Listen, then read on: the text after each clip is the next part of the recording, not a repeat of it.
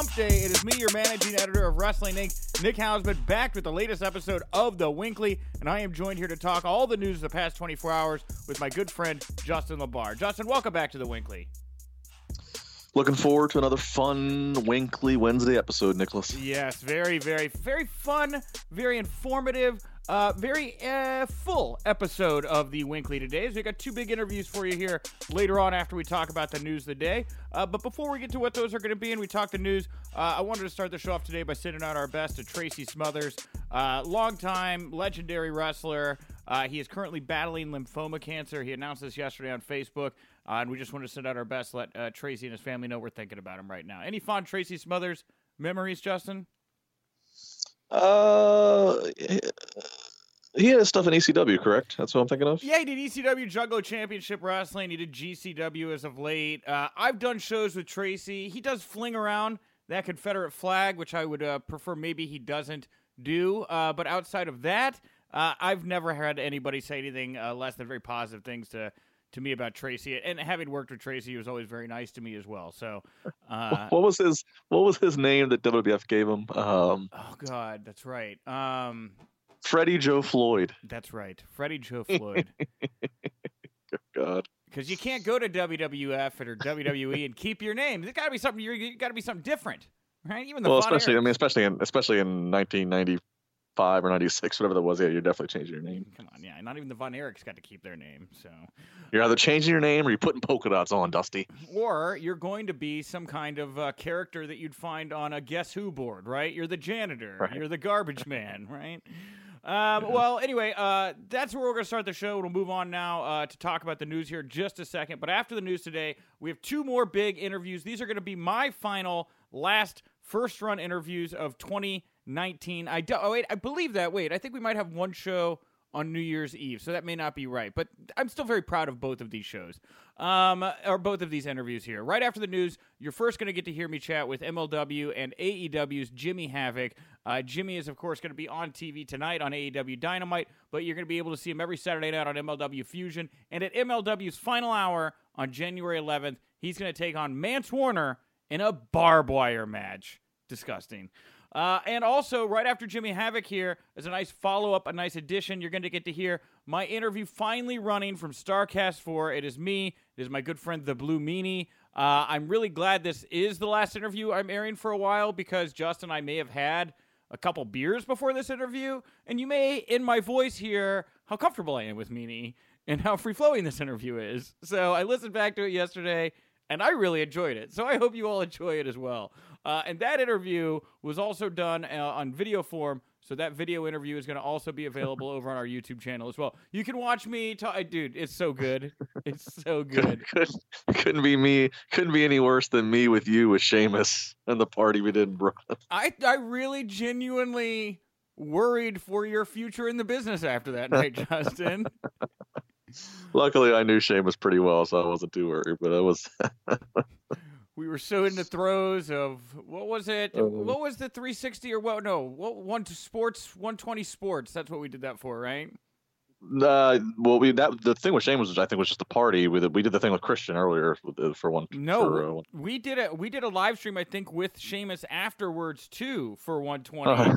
That shows you my memory. And I think that's the video where you would maybe had a few and were really excited to chat with Sheamus. I forget the context of it, but I do remember the alcohol.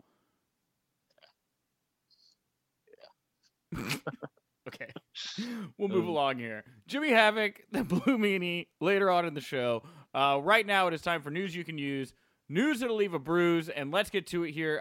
The ratings for Monday Night Raw. Showbuzz Daily reporting that Monday's post-TLC edition of WWE Raw on USA, featuring the fallout from Sunday's TLC with Randy Orton and AJ Styles in the main event, drew an average of 2,053,000 viewers. This is down 4.5% from last week.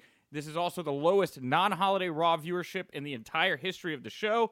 First hour did 2.204, second 2.099, and then the last hour 1.858, which is down from 1.995 the week before and is the third lowest third hour viewership of all time, including holiday episodes. So You had opined about this on Twitter, I know, Justin, about how we ended, what was it? We started 2010 with Bret Hart's arrival back at WWE. Did I get that right?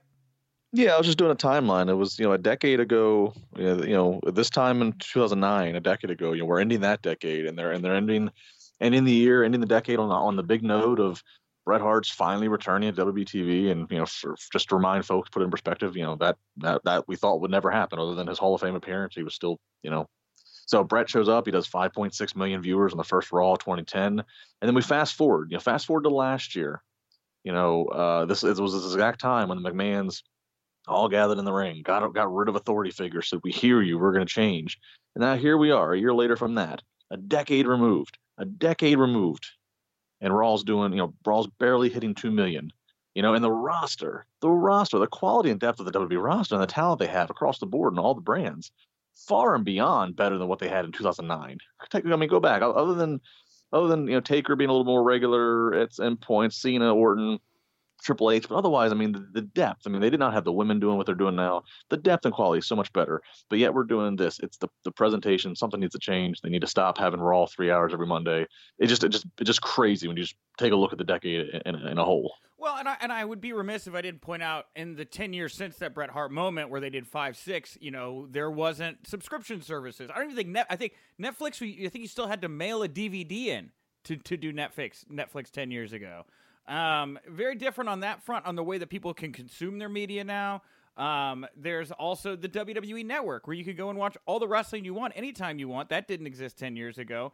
So I think that it's reasonable to expect or to acknowledge the drop a little bit, but still, when you look at where they are from this time last year, it's still a drop. That's only 12 months, and I agree. What has really changed about the product in a year? Not too terribly much, I don't think. No, nothing. Other than SmackDown being on a different network and different day, which I don't think has helped them, or no, there just hasn't been a lot. They've stuck to their guns in the last 12 months of not bogging us down with authority figures. I guess that's good. I don't know, but there really hasn't been much change at all. But Paige was great. Like, nobody was complaining about Paige running SmackDown. That was not a problem at the time. They had issues. I guess people had issues with Corbin, right, running Raw, but look where he is now. He's basically doing the same thing on authority figures aside, I think it was the McMahons coming out saying, look, okay, obviously these authority figures are in the show, scripted, with power. Everybody knows the McMahons are the ones with the real power, so it was kind of a way to, we're going to get rid of authority figures. It's kind of their way of saying, look, we are truly going to, listen to you, and we're going to make some changes and put things into effect quickly. Now, but that just, Now, well, to their credit, I'll do a little pro con to their credit, right? They made that announcement, I would say, under somewhat of duress, because if you remember, it was already very buzzy at this point last year that the Young Bucks and Cody and Kenny are going to be doing something. Like, by this point last year, I definitely knew they were doing a promotion, and we had started leaking stuff about what was going on. But it wasn't until January 1st that they did the vignette on BTE where they made it public. We're launching AEW. So the McMahons had to have known what was coming down the pipe, and I think this was their way of trying to brace people for that and to show that we are capable of doing that. And so while we haven't seen it on Raw and SmackDown, I do feel like WWE has used NXT to be that counter. It's weird they made that announcement on, I believe, a Raw, because like the real change in the listening of the fans, really all that's happened down in NXT, which has been the competition they launched against what they made that announcement under duress for back at earlier or last year at this time. Yeah. I don't know, but there just hasn't been enough change. There hasn't been enough. It's still, and I still think, I think a big root of it is Raw being 3 hours. I think again, you can have some of the best writers in the world filling 3 hours every single week.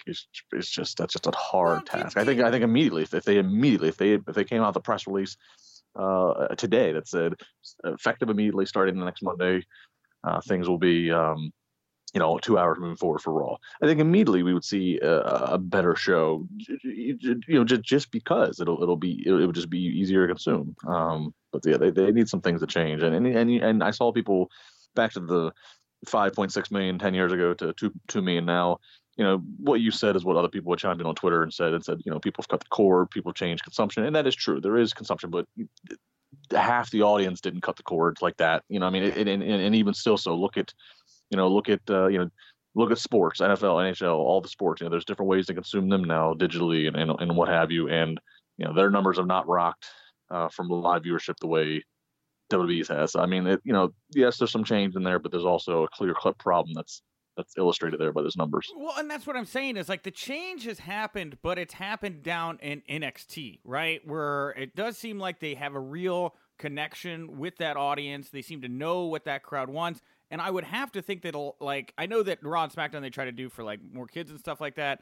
But I got to think that tone, that attitude is the direction that the business is moving. And if they incorporated more of what they're doing with NXT onto Raw and SmackDown, I do genuinely think that would resonate. I think there is a bit of an eye roll and channel click away when people see things like the Lana stuff or King Corbin dousing Roman Reigns and dog food. And even though I really like it, like the Eric Rowan Cage stuff, I know people are like, this is so 80s, right? So I get where they see they've done something to listen to fans. I would just like it to go across more of all of the shows and not just focus that kind of change on just one product, which does seem to be resonating with people. It got the biggest reactions Survivor Series weekend for sure.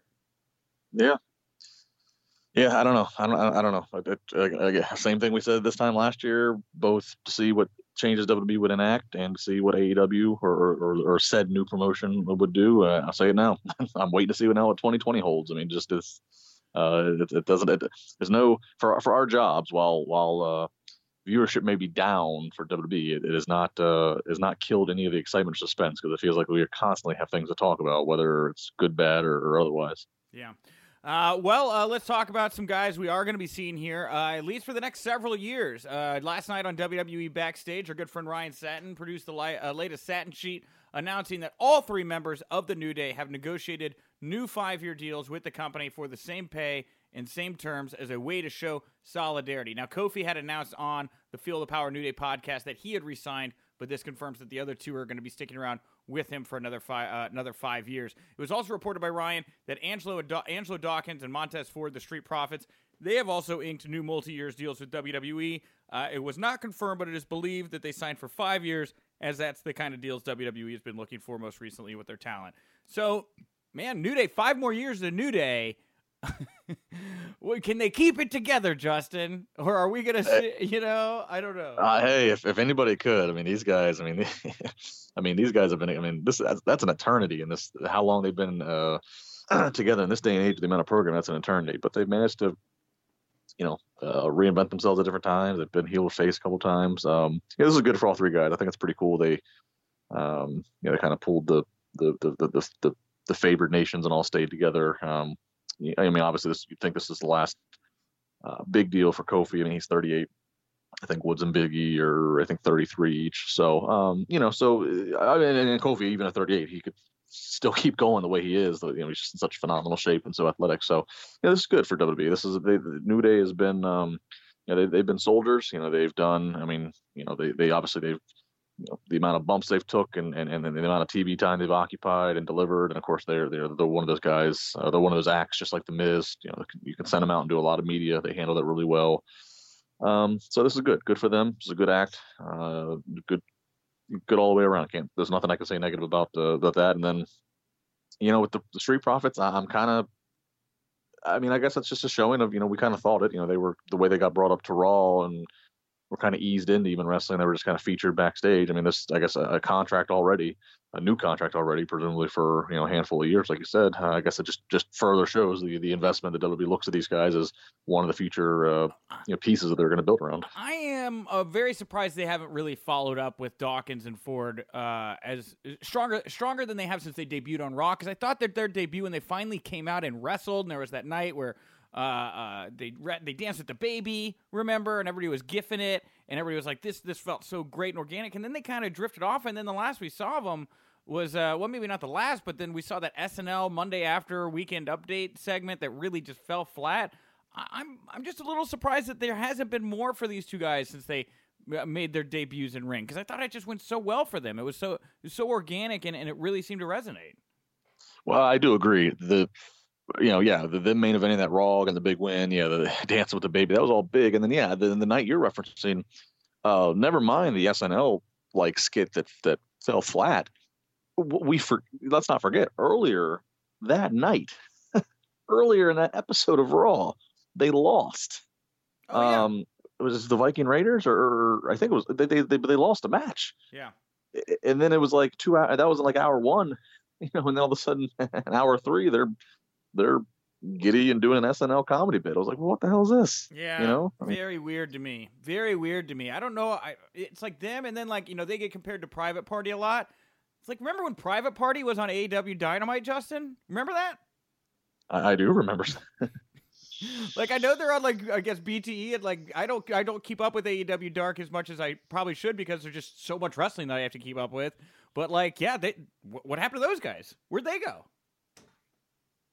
Yeah, I mean, it's funny because WWE has so much programming, and then you wonder okay, how far along is it going to happen until AEW ends up having their second show? I'm not saying Dark until they have a second show on TV, because they're gonna keep acquiring talent, and it's like, well, I don't know. There's that delicate balance of, well, we haven't seen this person on TV for 5 weeks versus the problem that WWE runs into with Raw, which is where, oh my God, we're gonna cram these people on the same show 2 or 3 times. Yeah. Well, also in some related WWE backstage news on Twitter, the WWE on Fox account tweeted out an image of CM Punk and Stone Cold Steve Austin, and the account captioned the photo with, "There are few bigger dream matches in WWE history than CM Punk versus Stone Cold Steve Austin. Who would have won if they'd ever locked up?" Punk was tagged in the tweet, and it caught his attention enough to send a reply back. He replied with a GIF from his infamous pipe bomb promo where he waves at the camera, breaking the fourth wall. WWE and Fox responded in kind with a Robert De Niro GIF from the movie Analyze This, and it should be noted that Punk has expressed interest in wrestling Austin in several interviews over the past few years, but these interviews are from a couple years ago now. I know that Austin's kind of teased one more match. Punk obviously seems to be, I get the vibe, angling for something, but I don't know. Punk Austin, it'd be a big WrestleMania match. Kind of caught me off guard that this sprung back up again. It was the most trafficked thing on the site yesterday.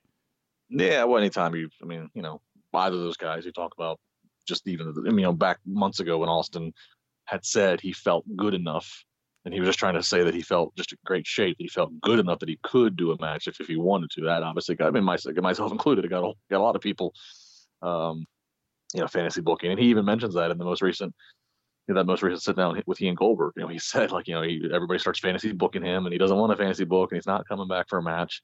I don't know. You wonder if Steve Austin, you're like, okay, never mind the money. Obviously, money would have to be good too, but who are the opponents that Austin would want to, Goldberg, John Cena, CM Punk, what would get him to, because I think he's pretty proud of how, not that he stopped when he did, but I think he's proud that, last match, Brock Mania, it's a good way to go out, looking up the lights, doing the job. It'd be hard to find something else that could top that, and get him to come out of retirement for what's almost been 20 years now. Here's the thing, Justin. When you brought up the Bret Hart started off this decade on Raw, and the way you described it, where you're like, what a big moment. Nobody thought he'd ever come back. There he was, back in the ring. I feel like you could just as easily replace Bret Hart with CM Punk to start off this decade, first Raw of the year, set this up for Mania, and start the whole thing back over again. It's just weird how time is cyclical, I guess, and how things seem to repeat themselves. And let us not forget, let me just take this a level further before the whole thing's going. I knew you would like this. Yes. So January 4th, 2010, you have Bret Hart coming back, and so Bret Hart, and then all of a sudden he's standing eye to eye with Shawn Michaels. Right. So if you want to substitute that, you have CM Punk standing eye to eye with Vince or Triple H. Triple H, got to be Triple H. Even better because of the Shawn Triple H connection. I love this. Keep going, please. Yes. Simultaneously on January 4th, you have TNA doing their biggest numbers of over 2 million as Eric Bischoff and Hulk Hogan arrive to start to steer the ship. And I just find it interesting. This was the biggest competition. That was the biggest competition head-to-head WWE had that night on January 4th since WCW in its better days. And here we are now, getting ready to start this new decade. You need to start off something big, and you got AEW right there across from them with all that they have going on. It just it's just funny that 10 years ago you had that biggest opposition with TNA. That was TNA's best night and best time period. Obviously, that drowned out, went away. Once again, WWE was uncontested. Realistically, no disrespect to Ring of Honor or Impact, but realistically, just unopposed. And then here we are back again. Now they have weekly competition against them that is credible and beating them. Yeah, dude, all very good points. All very good points. My wheels are spinning right now. Back to where we are right now with Monday Night Raw. Wrestling Observer reporting that Raw Executive Director Paul Heyman is reportedly focused on building up wins for certain Raw superstars who are being pushed. A new focus for Heyman is on trying to get them wins built up with an emphasis on their finishing moves. This is why they have been doing more squash matches as of late with superstars such as Eric Rowan and the Viking Raiders. It was noted that the idea is to get over superstar finishing moves and get them wins. Rowan has squashed enhancement talent with his Iron Claw Slam for several weeks now while protecting his mystery pet cage. Ooh. This is just logical, good, a return to form, some consistency here with this, and I think you're going to have some talents warmed up here and maybe starting off 2020, rolling into Mania a little stronger for a little work like this in details. Yeah, I have no problem with this. Obviously, you can't have, and I'm including NXT here, obviously you can't have all 7 hours of your live programming a week be like it was in 1989, where it's just, star doing their signature moves against no-name enhancement talent. That's just not going to hold. You can't compete that way. But I do think that you can reasonably sprinkle in, as it is being done, like you mentioned, with some of these talents, which then makes it to where they actually have a competitive match against another credible, talent. It makes that pay-per-view matchup that much better. I mean, one of the big problems in the present, as we talk about the decline in viewership, the decline in quality presentation with WWE, one of the problems that we've seen and what we always talk about is the 50-50 booking, is seeing the same guys work each other 3, 4, 5 weeks in a row and just trade back and forth wins. It gets you nowhere. So I have no problem going back to, splicing in to say, okay, 25% of the content now is going to be, let's feature these couple guys and get them some wins. I don't mind that at all.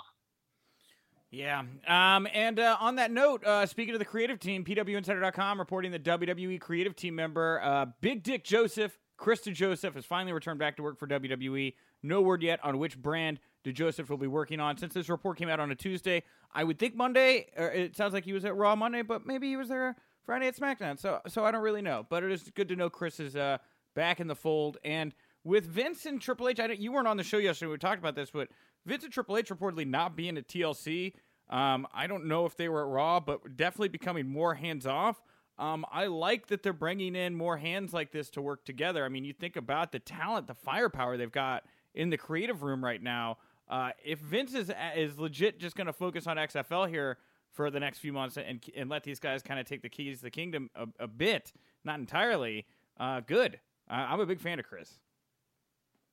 Yeah, as we talked about before, fan of Chris, and again, just sticking with our just sticking with what's old is new again. Oh my God! Yeah, Chris DeJoseph was there in 2010. He was. Now he's back. I think Pritchard was gone before 2010. I think it was like 08 or 09 he was gone, but now but Bruce back, and Bruce was there for so many years, and it's just Shane Helms is there. Jeff Jarrett thought would never be there again. He's there. I mean, it's just wild. It's just what is old is new again. What comes back around.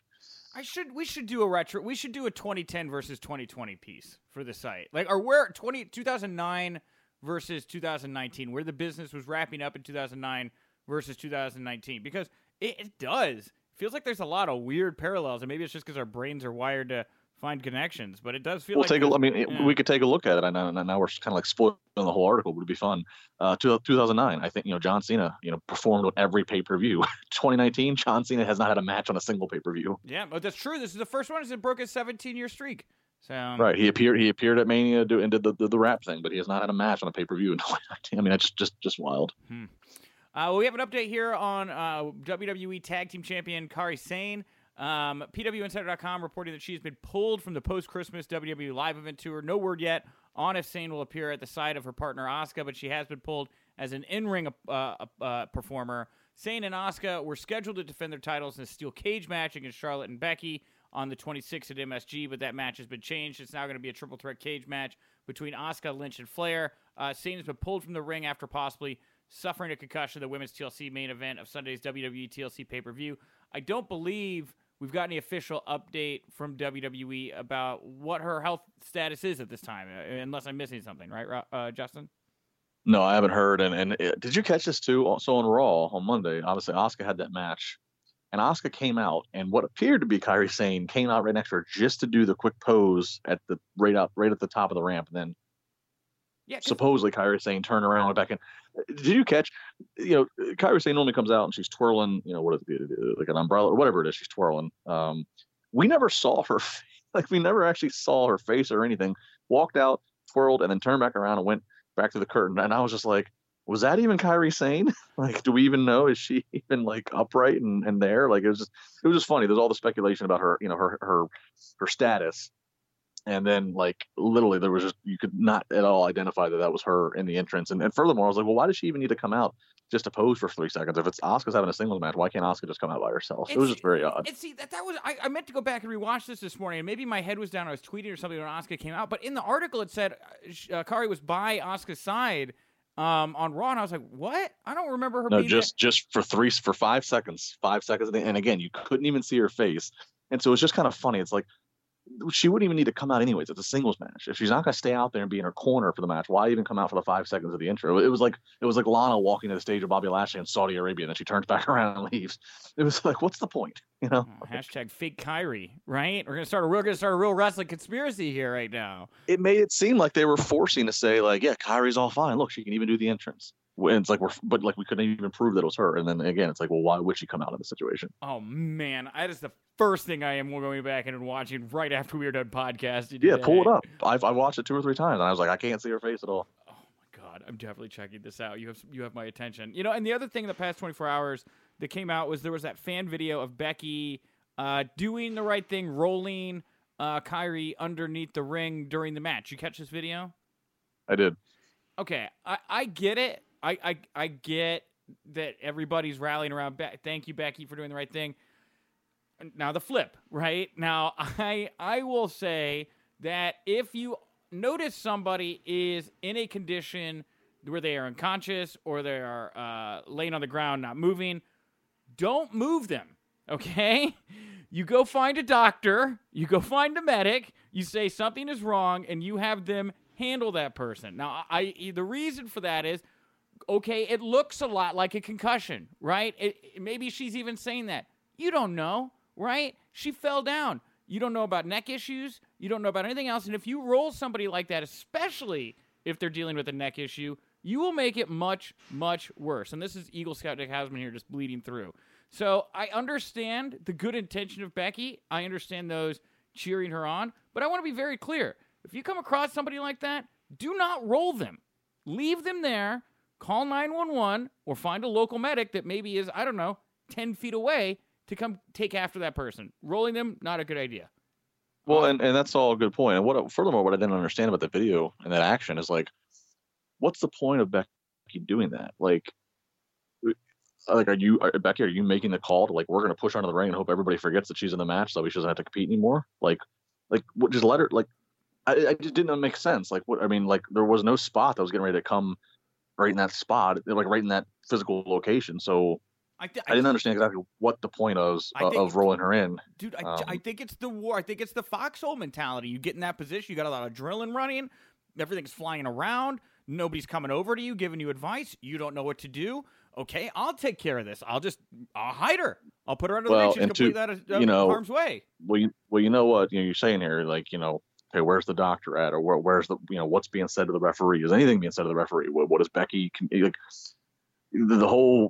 the kind of questionable way that whole match situation was handled? Makes me we just said Triple H and Vince were not at TLC, so it's you didn't have that top authoritative voice. Heyman's running stuff for Raw, Pritchard's there doing some. You have all the different people we've named that are the deputies, but it kind of just food for thought. You didn't have that one, because you damn well know if Vince was there, he's giving direct orders from Gorilla to do, whether it's to the doctor, to the referee, whatever. So I thought that was interesting that this whole questionable situation of how it was handled and what was and wasn't done happened on a night in a main event when neither Vince or Triple H were there. Yeah, I was very unhappy. I was uncomfortable watching the end of that match, and I'm just blown away. I mean, and like Paul should have called it probably. Whoever else was working under Paul should have called it. But the medic is there, and if the medic if it doesn't have a monitor, should have a monitor. I'm barely qualified as a medic, but I sure as hell know what someone looks like when they're got their bell rung. I've been around enough indie pro wrestling. I know the symptoms of it, and that's it. Falling over, slow punches, the other talent talking to them, asking them if they're okay. You tell the doctor you don't take doing the medicing into your own hands. And the rolling thing, I get it, but you can make something much, much worse by doing that. And I think there was actually an incident in Mexico a couple years ago where they didn't backboard somebody correctly, and it became much worse as well. So I'd have to go refresh my memory on that. But there you go. All right. WWE Backstage interviewer Kayla Braxton, who hosts The Bump every Wednesday morning, is apparently not a fan of the Lana Rusev Lashley storyline. During Raw, she tweeted that she'd be willing to put up her own money not to see Lana and Lashley together, writing, "I will forgo my paycheck to never see Lana and Lashley together on television again." Lana responded, tweeting, "Well, you can thank me for making sure you still get paid because we are going to be on your TV forever and ever." Now, Lana was on The Bump this morning. I haven't had a chance to watch her response yet, but Lana, I mean, heat magnet these days, and she's leaning into it. Part of me's kind of being won over by the way she's handling this. Yeah, living the gimmick. Totally. Yeah, I don't mind it because, quite frankly, I mean, social media is fun. It's we have more access to the talent than ever, just by the way things are, which is a lot of times cool. But I mean, we've all, of course, can remember the times when that wasn't the case, and guys could be protected, characters could be protected. So I like Baron Corbin staying in character and being Baron Corbin on social media, or Lana following through this. Not just immediately. I'm glad we haven't seen Lana in this time. Say whatever you want about the storyline, but it's been going on now for months with the problems with her and Rusev and whatever. I'm glad that we haven't seen any social media of her posting with her and Rusev, at Thanksgiving dinner, and like I'm glad that she's stuck with it. It's so often we see two talents, they're in the thick of it on the storyline, but they're still happy to tout each other and prop each other up on social media and real life photo, whatever. I'm all for it. Just yeah, like you said, lean into it. Yeah, I mean, it's still not like not my favorite thing by far at WWE, and I can absolutely see why it has people divided on it. And I do. It's like at the end of the day, it's like these stories traditionally don't end well in real life for the talent, but at least it's different. I'll say that. So anyway, wrestling belt creator Dan Beltzer, who runs Belts by Dan and has made several WWE titles over the years, noted on Twitter that a new U.S. title belt has been delivered to the company, but there's no word yet on what it looks like. He noted back in late November that new SmackDown tag titles have also been made and have been sitting around for 6 months unused. No word yet on why those belts haven't been used. The titles are currently held by the New Day. Dan also noted, a lot here from Dan, that UK belt producer Leather Rebels is no longer doing title work for WWE after sexual misconduct claims were made against him earlier this year by models he had worked with. Wildcat has been doing the majority of the work for WWE since then. Their website confirms that they did the recent Intercontinental title redesign as well. Okay, a lot of title news there. I like the U.S. and Intercontinental title. I don't like the tag titles. That could be changed. But I'm not a big fan of the new IC title. It's a little much for me. Yeah, I wasn't a big fan of the new IC title either. Not just not my. I like what they had prior that just so much that I didn't want to see it replaced. Yeah. Also, not talking about replacing here, but definitely erasing here. WWE released WWE's top 10 debuts featuring the debut of the Shield, and on commentary they edited out Michael Cole mentioning Dean Ambrose, and there's a side-by-side video you can watch. I believe we even tweeted them out where you can see that they went out of their way to erase Dean Ambrose. What do you glean from that, Justin? Nothing. I mean, look. I mean, they took Chris Jericho out of the Signature Open that there's for all the WWE programming. I mean, it's. I guess so. I think that's fine. Yeah. Promotional stuff, materials, sure, that stuff should be edited. Take them off the sides of the trucks and all that. But what use does it have trying to change history? Like taking his name out of, They're not. I mean, look, it's not like they've gone on the WWE Network and when you go to watch a Shield match, that there's just edited gaps where you only see Rollins and Reigns as part of the match. I mean, it's not. I don't really think much into it. We've how many people we've seen this with, where if you're on the bad list of WWE, or if you're on the competitors list, they're gonna try to make people not think about you, and then eventually Chris Jericho will go in the WWE Hall of Fame, and then he'll once again be featured in their Forever Open. Well, one day, and this might seem really far off, but one day, Dean Ambrose or Jon Moxley, if he ever returns to WWE's Jon Moxley, I don't know. One day he will be. I mean, it's just all, again, perspective. It's not a big deal. I don't really think too much of this stuff. By 2025, I'm sure there'll be a whole other list of names that are on the naughty list to WWE and whatever. It'll be 2000 will be, or 2010 Bret Hart, 2020 CM Punk, 2030 Jon Moxley. That seems about right. There we go. Okay. Talk Sports reporting that Cody Rhodes, Talk Sports, I'm sure, caught up with Cody. This is our last news item here. I caught up with Cody Rhodes and asked him about two talents right now that appear to be available, and whether or not they'd come to AEW. And those talents are Luke Harper and Marty Scurll. So we'll start with Harper here. Here's what Cody said about Harper. He said he would be great as part of AEW. He's a name that when you hear they've asked for their release, you definitely think about that and the next steps, for sure. I think he's going to flourish with what he does next. He's very special. That seems like a pretty hard wink and nudge there, buddy. Yeah, I mean, if all the speculation is, okay, what does Harper do? What are his options? AEW obviously jumps up there.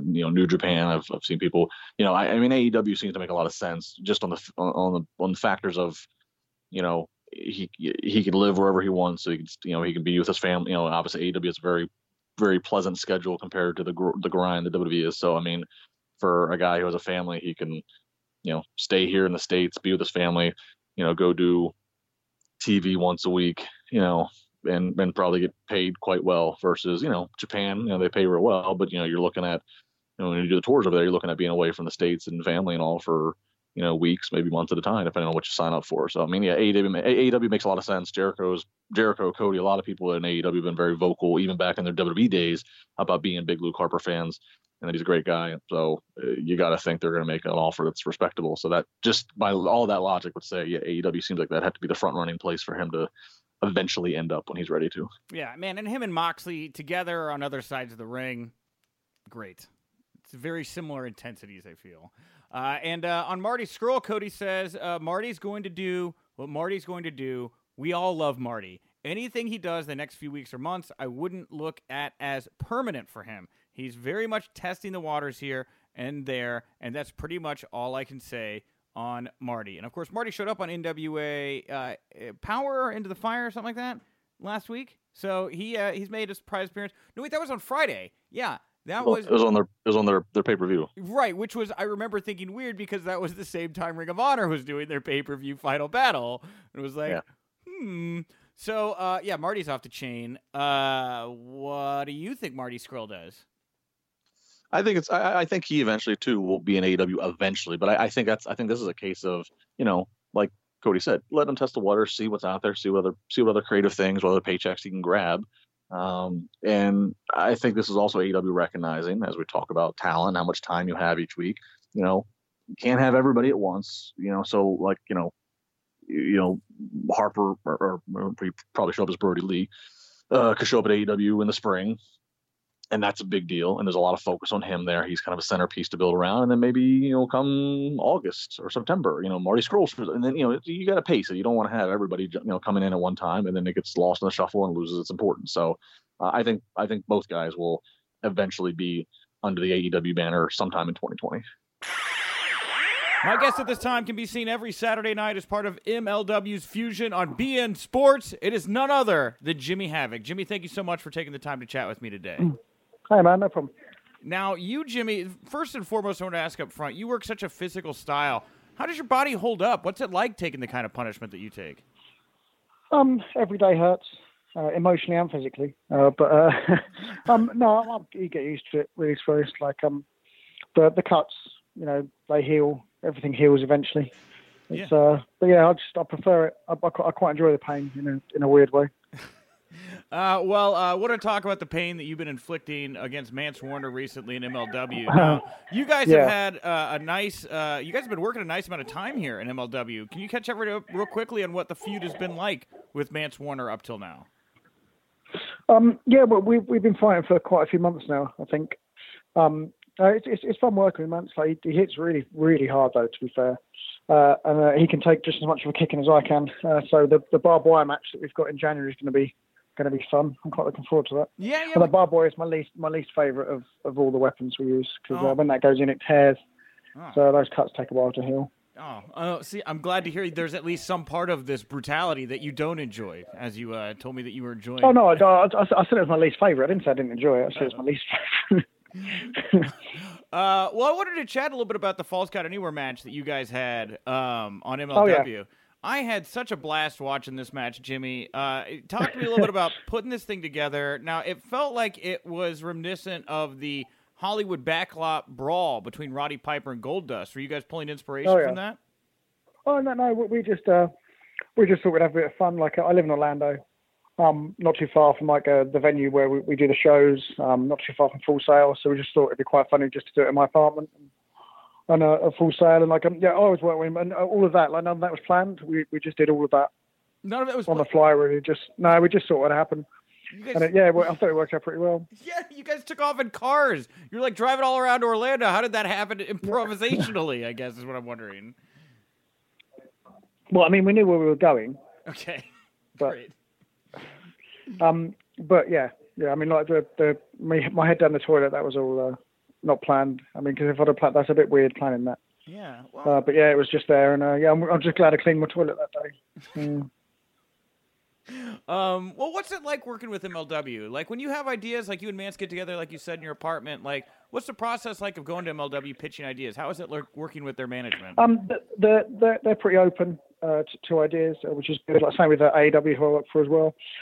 They're all very open to us coming up with their own creative and stuff, which is fun, because like I feel like it's much better when we're allowed to be ourselves and allow our personalities to shine through on things, than being forced like into doing stuff that we might not, feel like fits our characters, or like we feel like we want to do. I gotcha. But yeah, so it's real fun not working from MLW, and I've been there for a couple of years now, and I've always enjoyed it. The guy who sort of brought me on board, Alex Greenfield, he was one of the writers, but he's left now, unfortunately. Yeah. But yeah, I always really liked working with him. That's cool. And, one of the things I found interesting recently is I've had some interesting chats with Joey Janela about deathmatch wrestling, and one of the things that he said was that he didn't want to be pigeonholed as a deathmatch wrestler. He wants to show he can wrestle as well. Are you the same way, or do you want to fully embrace deathmatch wrestling? I feel like that's what you're so known for. Here's what I'm known for. I think that the problem is that a lot of I've been wrestling 15 years now, so a lot of my career, like the stuff that's got the biggest like reactions, I guess, is the deathmatch stuff. And I don't know, because I do enjoy doing that, and I feel like I'm good at that. But then, like, if you see my work in progress, like, I feel like that speaks for itself. In that it's not just deathmatch stuff, isn't it? It's a good story. It's a lot of different sort of styles of matches, and it's a lot of like storytelling. And that was what was my favourite. Okay. And but yeah, I mean, like, I'm happy to do anything. I can wrestle, but like, I enjoy the deathmatch stuff because I feel I'm really good at it. What was the thing that drew you into wanting to do this? Because you've really made it your own. What drew you to wanting to be doing the deathmatch style? I just used to love it. I used to grow up watching like Foley and like Sabu, and like ECW was like my favourite thing, sort of growing up. And then I got really into like CZW, and I won Tournament of Death a couple of years ago. That was pretty cool. Yeah. Absolutely. And, like, Joey said that he thought that deathmatch wrestling could go mainstream, and that was kind of one of the goals he had earlier on. Oh, absolutely. Like, that's why I'm glad I signed it, because I really want to try and get, deathmatch wrestling to have not so much a stigma attached to it anymore. Like, you can tell a story within it. It's not just guys who can't wrestle hitting each other with light tubes. Like, you can tell a story within it. But there is some sort of beauty in violence, I think, anyway. Yeah. Yeah, and so I guess, like, what did the Moxley Omega match mean to you, or what did you think of that? Because I feel like it was real cool. I thoroughly enjoyed watching that. Yeah, that was. I mean, I was jealous that I wasn't in it, but my time to shine will come. So.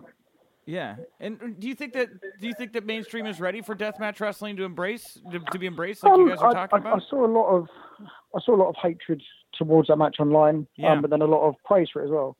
So. It's the same as anything. Do you know what I mean? Like, you're going to get people who love stuff, you can get people who hate it. I think the thing that we need to not pay attention to really is that, Twitter and Facebook, that's not the entire populace. And what we, especially in wrestling, like, the most vocal people are always going to be the people who want to shit on something. Yeah.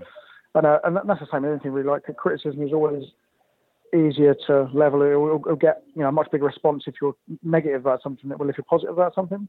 And that's something I try not to do. I know I've done it before, but like I try not to on my Twitter anymore. Like, I only put forward like positive things because there's too much negativity in the world these days. But I don't know. We'll see. I'm hoping that it can be embraced a bit more, but only time will tell on that, I guess. Yeah, for sure. And you brought up earlier how of course you're working AEW and MLW. How is the balancing act there? Do you have to let one company know what you're doing in the other? I mean, is there approvals, or do they just trust you to carry your brand across both companies?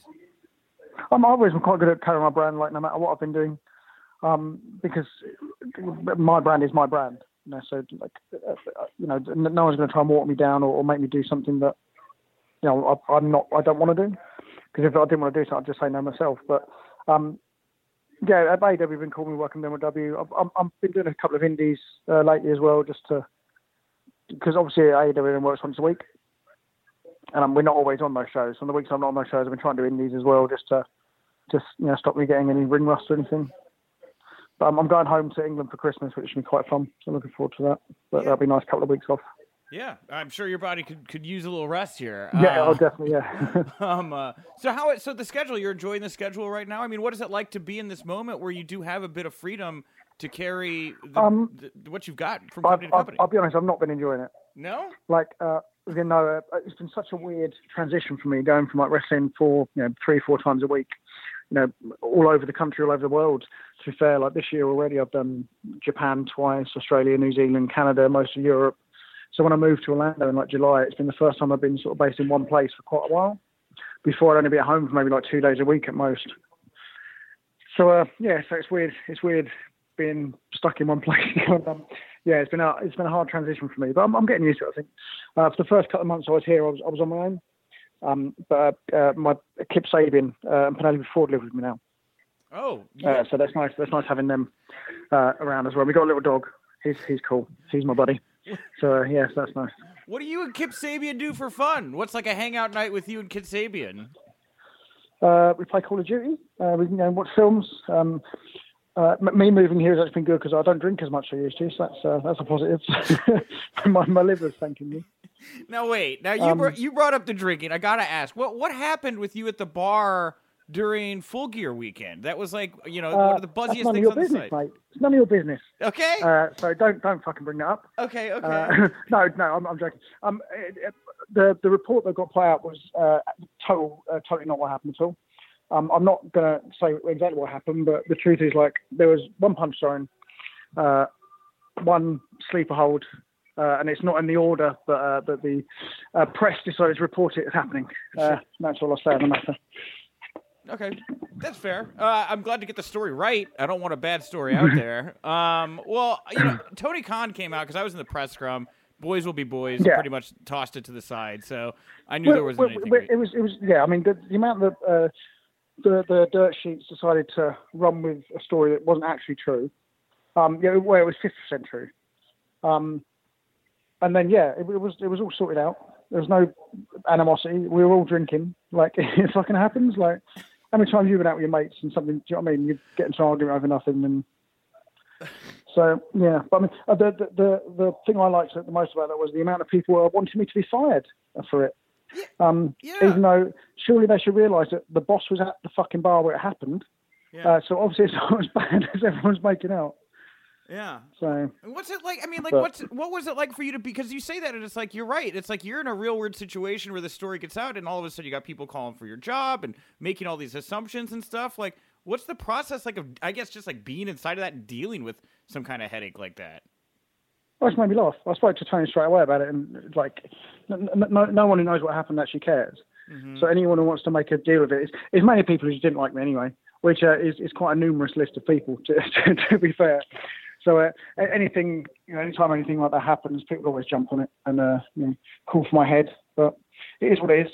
Yeah. I'm used to dealing with that sort of shit now. So yeah. Well, I think if somebody wanted to watch you get stabbed and bleed, they just go on YouTube, right? So I mean, it's not hard to find. Exactly. Yeah. Exactly. Yeah. Anyway, I want to get back to MLW here real fast. Now, I noticed from the last tapings that there was the Strong Hearts were there. You're there. MJF is there. AAA now has an alliance with MLW. It feels like there's a lot of synergy between MLW and AEW at the moment. How do you feel that relationship is? Do you see yourself being able to work both promotions, through 2020? I have no idea. If the dates match up, I can't see why I wouldn't. But yeah, I mean, I don't really know what Court and Tony's relationship is like, but I can't assume it's a bad one as they're allowing us to work both. So. Okay, I just wondered if you'd asked. And with the Triple H. No, here's the thing. I don't care about a lot of things, if I'm totally honest. So any sort of inner workings or anything like that, as long as I get on with everyone, that's all I care about. Mm-hmm. And if people don't like or get on with or don't get on with other people, I really couldn't give a shit. That's totally down to them. So. Well, sorry, I can't give you any more juicy gossip, but you're not going to get anything out of me. So I'm just asking. I just asked the questions. You can answer however you like, Jimmy. If you want to tell me to go F myself, whatever. I don't care. It's fine. Now, with AAA being in bed here with MLW and AEW, though, I mean, how actively do you keep up with them? Are there any talents down there that you'd maybe like to see yourself working with? I've done the Crash in Tijuana a couple of times. That's really cool. Yeah. And I'm quite a big fan of Lucha. But, I love like Phoenix and Pentagon, obviously. And I've really wanted a match, but I had a tag match with them. Me and Zack Sabre Jr. against them two in England a couple of years ago. That was fun. But I'd really like a singles with Pentagon at some point. I think it'd be good, and Ray as well. To be fair. Yeah. It's just I need to up my cardio to keep up with them. Well, these are guys that you're sharing a locker room right now at AEW with Penta and Phoenix. What's the morale like right now at AEW and MLW locker rooms being a part of this? I'll be honest, both locker rooms are great. I think AEW is the most positive locker room I've ever been a part of. Everyone just really wants to make the best product we can. And MLW is fun as well. It feels like there's less pressure in MLW. The shows aren't quite as big or whatever, but it's a lot of fun as well, just because we all just... I feel like most places I work now, there isn't any bad vibes in any of the locker rooms. That seems to be a thing in the past for everywhere I work anyway. Okay. Either that or, everyone just hates me and don't talk to me about anything, but, it could be that, who knows. You sound, dude, I think you're being a little hard on yourself. Like, I've never really heard... Mate, I used to think I was my own worst critic, and then I looked at Twitter. And I'm quite kind to myself, actually. Well, screw him, man. Whatever, I don't. I couldn't give a shit.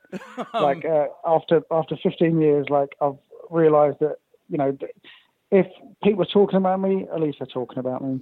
It's better than no one caring who I am. Yeah, I wanted to ask you about somebody who does get a lot of heat on Twitter, actually. Somebody that you've been sharing the AEW and MLW locker room with, and that's MJF. What's it been like watching him kind of come into his own here? He wants the heat. Yeah. I've known MJF for a couple of years now. We had one of his first matches on MLW, I think.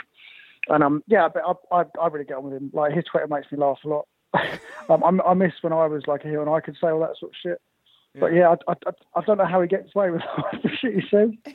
And I thoroughly enjoy watching it. Yeah.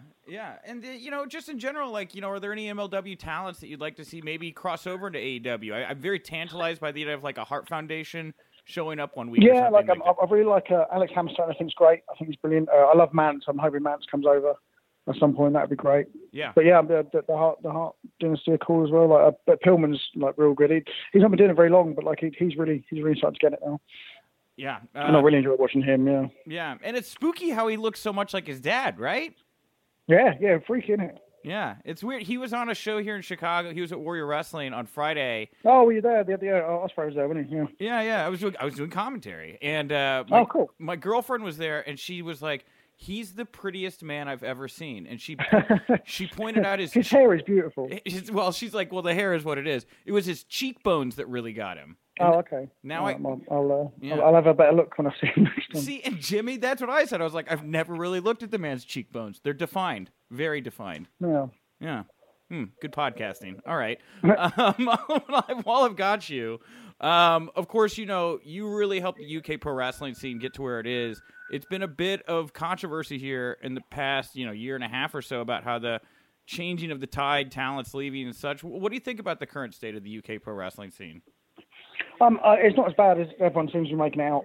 It is on Twitter. I think the biggest problem that they had was that there was me, Ospreay, Zack Sabre Jr., Marty Scurll, Pete Dunne, Tyler Bate. All of us all sort of left at around the same time. Yeah. And there weren't really that many younger talent that had been brought up to a level. Yeah, but pick guys like Ojmo, Michael Oku. He's really great. He's doing great in Rev Pro now. There's quite a few guys in Rev Pro that are getting to work. A lot of the New Japan guys, which is great. Yeah. ICW in Scotland is still doing really well. Progress is still doing great. There is still a lot of good shows. I think there's quite a few promotions that have closed their doors now. Yeah. Which is a shame, but there's still shows going on 3-4 times a week in England. So I can't see where all this Brit versus Dead stuff is coming from. But. Yeah. Well, one guy who's really relocated over there and made a lot of noise is David Starr. What do you think of the work he's doing? Oh, yeah, he makes a lot of noise, doesn't he? Yeah, he does quite a bit. What do you think of the work he's doing, trying to get the pro wrestling business unionized? I think it's a great idea. I personally don't think it needs to be done as publicly as we're doing it, but a few of us tried to do this a couple of years ago, sign up for equity and stuff.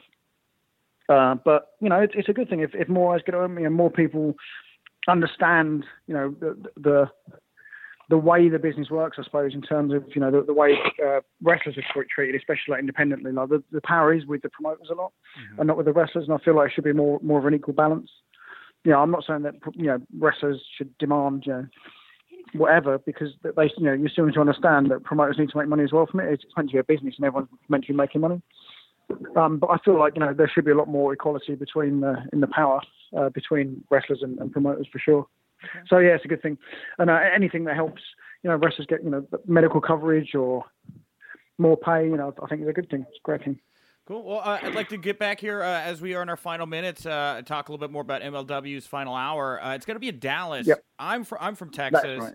I think. Oh, cool. I think that it is so cool. The Von Erichs, Ross and Marshall are in MLW.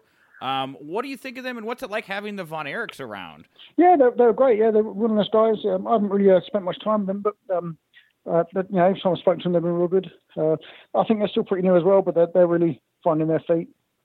And it's cool to have them in Dallas. That's going to be exciting. Man, I feel like I'm really looking forward to that show. I'm excited about that show. They got such a wild style, man. I'd love to see what it would look like for you to get in there with them. Yeah.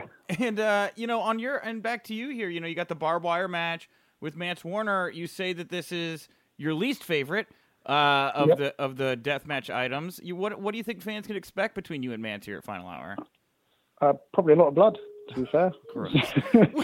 Yep, it's going to be messy. It's going to be a fight. It's going to be messy. I'm very much looking forward to it. What? It's been a while since I've bled, so yeah. Do you ever bleed? I need that. Do you ever bleed so much that you're just like, this is too much blood? I am bleeding too much. Yeah, that's happened a couple of times. My last Progress show in May, a light tube hit a vein in my head, and it was squirting out my head. And in the ambulance on the way back on the way to the hospital, the doctor said, roughly how much blood did you lose? And I had to say, well, I'm sorry, I didn't bring a measuring jug with me. If you want to bring out my shirt and my jeans and the canvas, you might find out. But I think it's probably a couple of pints I think I lost. Disgusting. I think quite lightheaded afterwards. Disgusting. All right, last thing here I wanted to ask you about, Jimmy. I saw you tweeted about it on Twitter. We have a mutual friend in Marcus Crane. Marcus is... yeah, man, yeah. Yeah, he's doing the GoFundMe right now. Just wanted to give him a little love here since he's laid up in the hospital. I don't know if you want to say some kind words about Marcus here. I met Marcus in New Orleans the first time, I think, which really hit off. And every time I've been over, he's always been super nice to me. Like, I saw him in Chicago a couple of times, and he's always been unnecessarily nice to me. And I feel really bad for him. So anything we can do to help him out with his GoFundMe, pay for these bills and stuff, I'd really appreciate it. And I know he'd be very grateful as well. Very cool. Jimmy, thank you so much for the time. I really enjoyed talking with you and catching up. I'm glad we could finally make it happen. Is there anything you want to plug, promote, put over here before we wrap up the interview today? Just follow my Twitter at Jimmy Havoc, my Instagram at Jimmy_Havoc.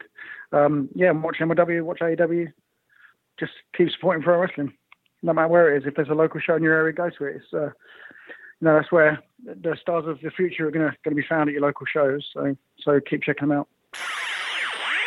My guest at this time, as we sit here in the darkness, it's like so dark. It's like we're in the Dungeon of Doom right now. Ooh. Instead of a dark match, it's like a dark interview. Yes, this is StarCast Dark here. It's Nick Hausman, joined here by one of my favorite people in professional wrestling. It's the Blue Meanie. Meanie, thank you so much for taking the time. Oh, thanks for having me, man. I always enjoy seeing you when we're at StarCast or out and about and stuff like that, man. It's good to be around you and other like-minded people. Now, I got to ask you, first of all, you are so synonymous, of course, with all the comedy stuff in ECW. Not that you didn't also get your shit tossed and everything like that.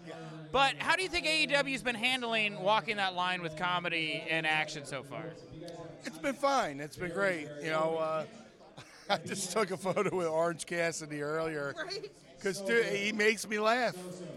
And to be quite honest, I'm quite jealous that he could get away with doing that where, a guy like me, I'm like blown up on the lockup. He's just like, it's fine. I mean, wrestling's evolved. We can't pretend that something like Orange Cassidy is an abomination when there's been like wrestling mummies in the bit. Yeah, I've seen wrestling mummies on the show or the Yeti. The Yeti is here this weekend. Yes. Yeah. So let's not act like Orange Cassidy is something bad, And Orange does have like faded jeans, right? And you had like faded jeans, but yours were like short faded jeans. Yeah. Are you a little jealous maybe that Orange was like the one to figure out you could wrestle with your hands in your pocket? Because that could have been yours, man. That, and I had the paint on my glasses. That's true. And he gets away with wrestling with his glasses on. You're right. So here, 20 years I've been painting my face like a raccoon. Raccoon glasses on. Or I could just put on regular glasses. Yeah. I'm envious of the guy. Well, somewhere, yeah. Yeah, he's right over there. I just talked to him. He was talking about how he's like roommates with Chuck Taylor. Did you know they live together? I did not. But that should be a reality show. I thought the same thing. Yeah. I had no idea. He said he was a bad roommate. That's why you need to find a show. You need a show to find out why. It's like a Felix and Oscar thing, the Odd Couple. All right, now I have to ask, now that I've opened the door open here, who was the best person to room with on the road when you were with, or just a pro wrestler? Who's your favorite roommate, road traveler? I don't know if it was favor or it was just amusing, was Balls Mahoney. Okay. Just because anything could happen. Okay, now wait. When you say anything can happen, like what are some of the anything that could see your significant other over here right now? I don't know how much you want to say, but no. Okay. I mean, anything from him just air drumming to just you walk in the room and he's naked. Is that a common Balls Mahoney thing? Yeah, I've seen more of Mahoney than anybody. And there's some things I won't even repeat in public, but... Have you watched him have sex? Have you watched Balls Mahoney have sex, Blue? No. Maybe with a bottle of Kraken, but yeah, when he drinks it, yeah, or whatever he would drink. But yeah, he was the most interesting roommate. Okay. But yeah, that's everything else was compared. It was tame. Okay. compared to Balls Mahoney. All right, then I got to follow up. Who was the worst person to room with when you were on the road? I really didn't have like a worse person. It just because most of the time when you're rooming somebody on the road, it's like for a couple hours, and then well, put it this way: if you're rooming with somebody, you're also riding with them, and like if you're willing to ride on the spend that many hours in the car with somebody, then rooming should be easy. So there's really no one I was like, oh, geez, Now, wait, I'd always heard, now I've seen you write about this and others from ECW. There was some kind of like, in Philly, there was like a hotel. It was what was it called? The Tower of Sin? Is that right? It was called the Cylinder of Sin, and it was the Travel Lodge, and for some reason it's still standing. And it's very spherical, and they really needed to put a condom over the entire building. It should be condemned or just detoxified or bug bombed or whatever. It's like this really tall building, and it's right now so bad that the elevator broke, so they only rent out the first 4 floors of a 30-story building. Is that true? There was like a whole newspaper article about it. What? I was like, that's child's play. What? Yeah. One weekend you go in there and you check in your room and open up the door and there's a chalk outline, just or one weekend there's a kid floating in the pool. Who knows? What? Yeah. That's crazy, man. All right, well, let's fast forward a little bit here right now. Let's talk about a little bit what AEW is doing at the moment. Yeah. A lot of people talking about what Cody Rhodes did with the Silver Spoon promo on Wednesday night. What'd you think of that promo and the way that AEW has really been able to corner the market, I feel like, in a short period of time on the promo game in pro wrestling? Well, it's like what I tell anybody in this business, like starting in the business. See what is popular and then just do the opposite. Like the WWE has this certain way of filming. There's certain ways to do promos. You're not allowed to look into the camera, stuff like that. You got to, talk about somebody, but you're talking like they're not there. Goofy stuff. Love you, Bubba. Ricky Morton, Hall of Fame. Ricky, you want to come in? You want to say hi? No, I just want to say hi to my friend. Oh, that's fine. It's Ricky Morton. I love you, my friend. I love you too. Thank you. I'll see you around, my friend. He wasn't on camera, but I think we all just heard Ricky Morton say he loves you. I've known Ricky before pre-Blue Meanie. I used to wrestle every Thursday night in Indianapolis, Indiana for a wrestler named Mike Samples, and it was like in a car repair garage, but the guy gimmicked it with some really cool drywall to where he made separate entrances. He had laser lights, all this stuff.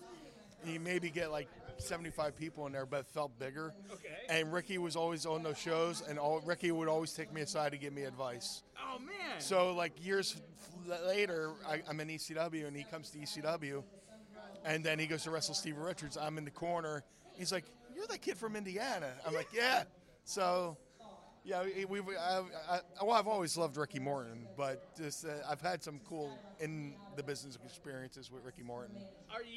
Do you also think that Ricky Morton has the best Canadian destroyer in professional wrestling today? Yeah, absolutely. I can't do it. I can't even. The fact that he's doing that. Does it make you upset? I should step up my game. I don't know, man. I'm doing something wrong. I don't know. You got kind of that Dick Johnson type vibe to you. Isn't that what it was? Big Dick Johnson? Oh, I thought you were talking about the cop. No. Officer. Who's the officer? Oh, was that Cabana's gimmick in JCW? No. Heavy set dude, mustache. Oh, Dick Justice. Dick Justice. Yeah. Dude, he was the best. Yeah, he's on hiatus right now. Yeah, I know. I hope he comes back. I hope he sees this video and know that I'm thinking of him. And the wrestling community loves him. But, yeah, Dick Justice was the man. Where were we going? I don't know where we're going at right now. Should I wrap this up? Should I should throw something out there, I feel like, right now. No. I'm freelancing here, man. I'm just calling in the ring. Man. No, it's fine. Well, usually when I do my interviews at home, I have a whole list of questions. But there's no list here. We can just kind of talk about whatever we want. Yeah. We were talking about AEW doing promos. Yeah. And Silver Spoon. Let's go back to the Silver Spoon promo, yeah. Dude, that was amazing. Yeah. It was an amazing promo. And, it's in his DNA. Yeah. If he couldn't cut a promo, I'd be wondering, what happened, you know, like, but he's a Rhodes. He should know how to do a promo. But he's got, you know, Cody's got a great mind for the business. I'm sure he learned well from his dad, learned well from his brother. You know, just when I watched it, I legit got goosebumps. I legit, you know, felt it. You know, there's some things, you know, if it's done right, you'll feel it. You know, and I definitely felt that. Hopefully it translates into a hell of a pay-per-view this weekend, you know. So, yeah, I hope that I want AEW. I want AEW to do so. I want them to do well. Wrestling needs, you know, competition and stuff like that, and just I'm interested to see where it goes. I did want to ask you one more thing. Now, there was, of course, the crazy Saudi Arabia travel issue that WWE had. What's the craziest? Like, have you had anything on par? Like, have you had any insane travel issues or stories in your time in pro wrestling? Nothing as like crazy as that, or the I've never had a plane ride from hell, or just like always, it's always some kind of delay. It's so my travel issues have been so boring. It's just like, oh, I should have been home at noon. I'm here at 9. Did you get the neighbor to drive to New York to pick you up from that England trip that one time? Oh, yeah, that It was raining. It was pouring rain. They canceled your flight. Who are we hearing from first of all? no, Mrs. Meany's off camera. Miss Meany, okay. And she's the better part of my brain. Okay. Because, you know, I don't know where the rest of it went. But, yeah, there was a trip. I worked for 1PW in England. I flew. I was supposed to be fly from England, New York, Philly, right? So the second half got canceled. And I'm like, dude, I'm like 2 hours. This is a drive. I called. And to her credit, she went, yeah, Mrs. Meany can't drive, so she went and knocked on the neighbor's door, and they had like a Thelma and Louise road trip up to New York. Pouring rain, the car went through a puddle, it stalled out, all this stuff, but they got to me, and they drove me home like the next morning, and I just waited for the flight I was supposed to take to deliver my bags, so, just, stuff like that where the flight gets canceled and... But no calls like, oh, are you going to be murdered? I'm going to find you in several pieces and like luggage or anything like that. No. Okay. I can see her giggling right now. Probably as like she's like giggling because she's like, I'm happy. I've never been put in that situation before. No. It's always just been mundane fucking delays. All right. Well, last thing. I already said last thing twice, but last thing. You, Stevie, and Bucci, and Raven, Yes. right? Like, what are the odds we see you guys get together here sooner than later and do something together? Dude, I would love to do something. It's up to them. I'm down. I'm game for whatever. I think the last time we were together was like a couple years ago for WrestlePro in Jersey, and they had a Royal Rumble thing where all four of us were in the ring for the first time in a couple decades or 20 years or whatever. I never see you guys together. No. It was one of those rare instances where the promotion really took advantage of having us all together. And the cool thing was, as we started, like our entrances like are right behind each other. Sure. So like the crowd started picking up on it. Oh, there's Ray. Oh, there's Nova. There's Steve. And Bucci came out as Simon Dean first. Oh. So when Swerve him. Yeah, so when I came out, he opened up his jacket and had the BWO shirt on underneath, and that was pretty cool. I feel bad because I feel sad because I don't think Raven likes me. Why? I worked with him in Corgan's Resistance Pro. Oh, okay. You were like, oh. No, I was the only other promo guy, and he buried me. Wow. Yeah. I'm sorry. Well, I mean, like he's Raven's like a perfectionist, and I'm sure. I pissed him off. I don't know. Can I tell you a Raven story real fast? Yes. Okay. So I know Raven didn't like me, right? Which was fine. It's wrestling. You work with people that, and I wanted to win Raven over. I'm a big Raven fan, okay? So he was working with the Almighty Sheik at the time, who's now Yosef Samuel in MLW, right? And I was managing the Sheik, who was Yosef Samuel. And Sheik uses the spike. Raven had used the spike.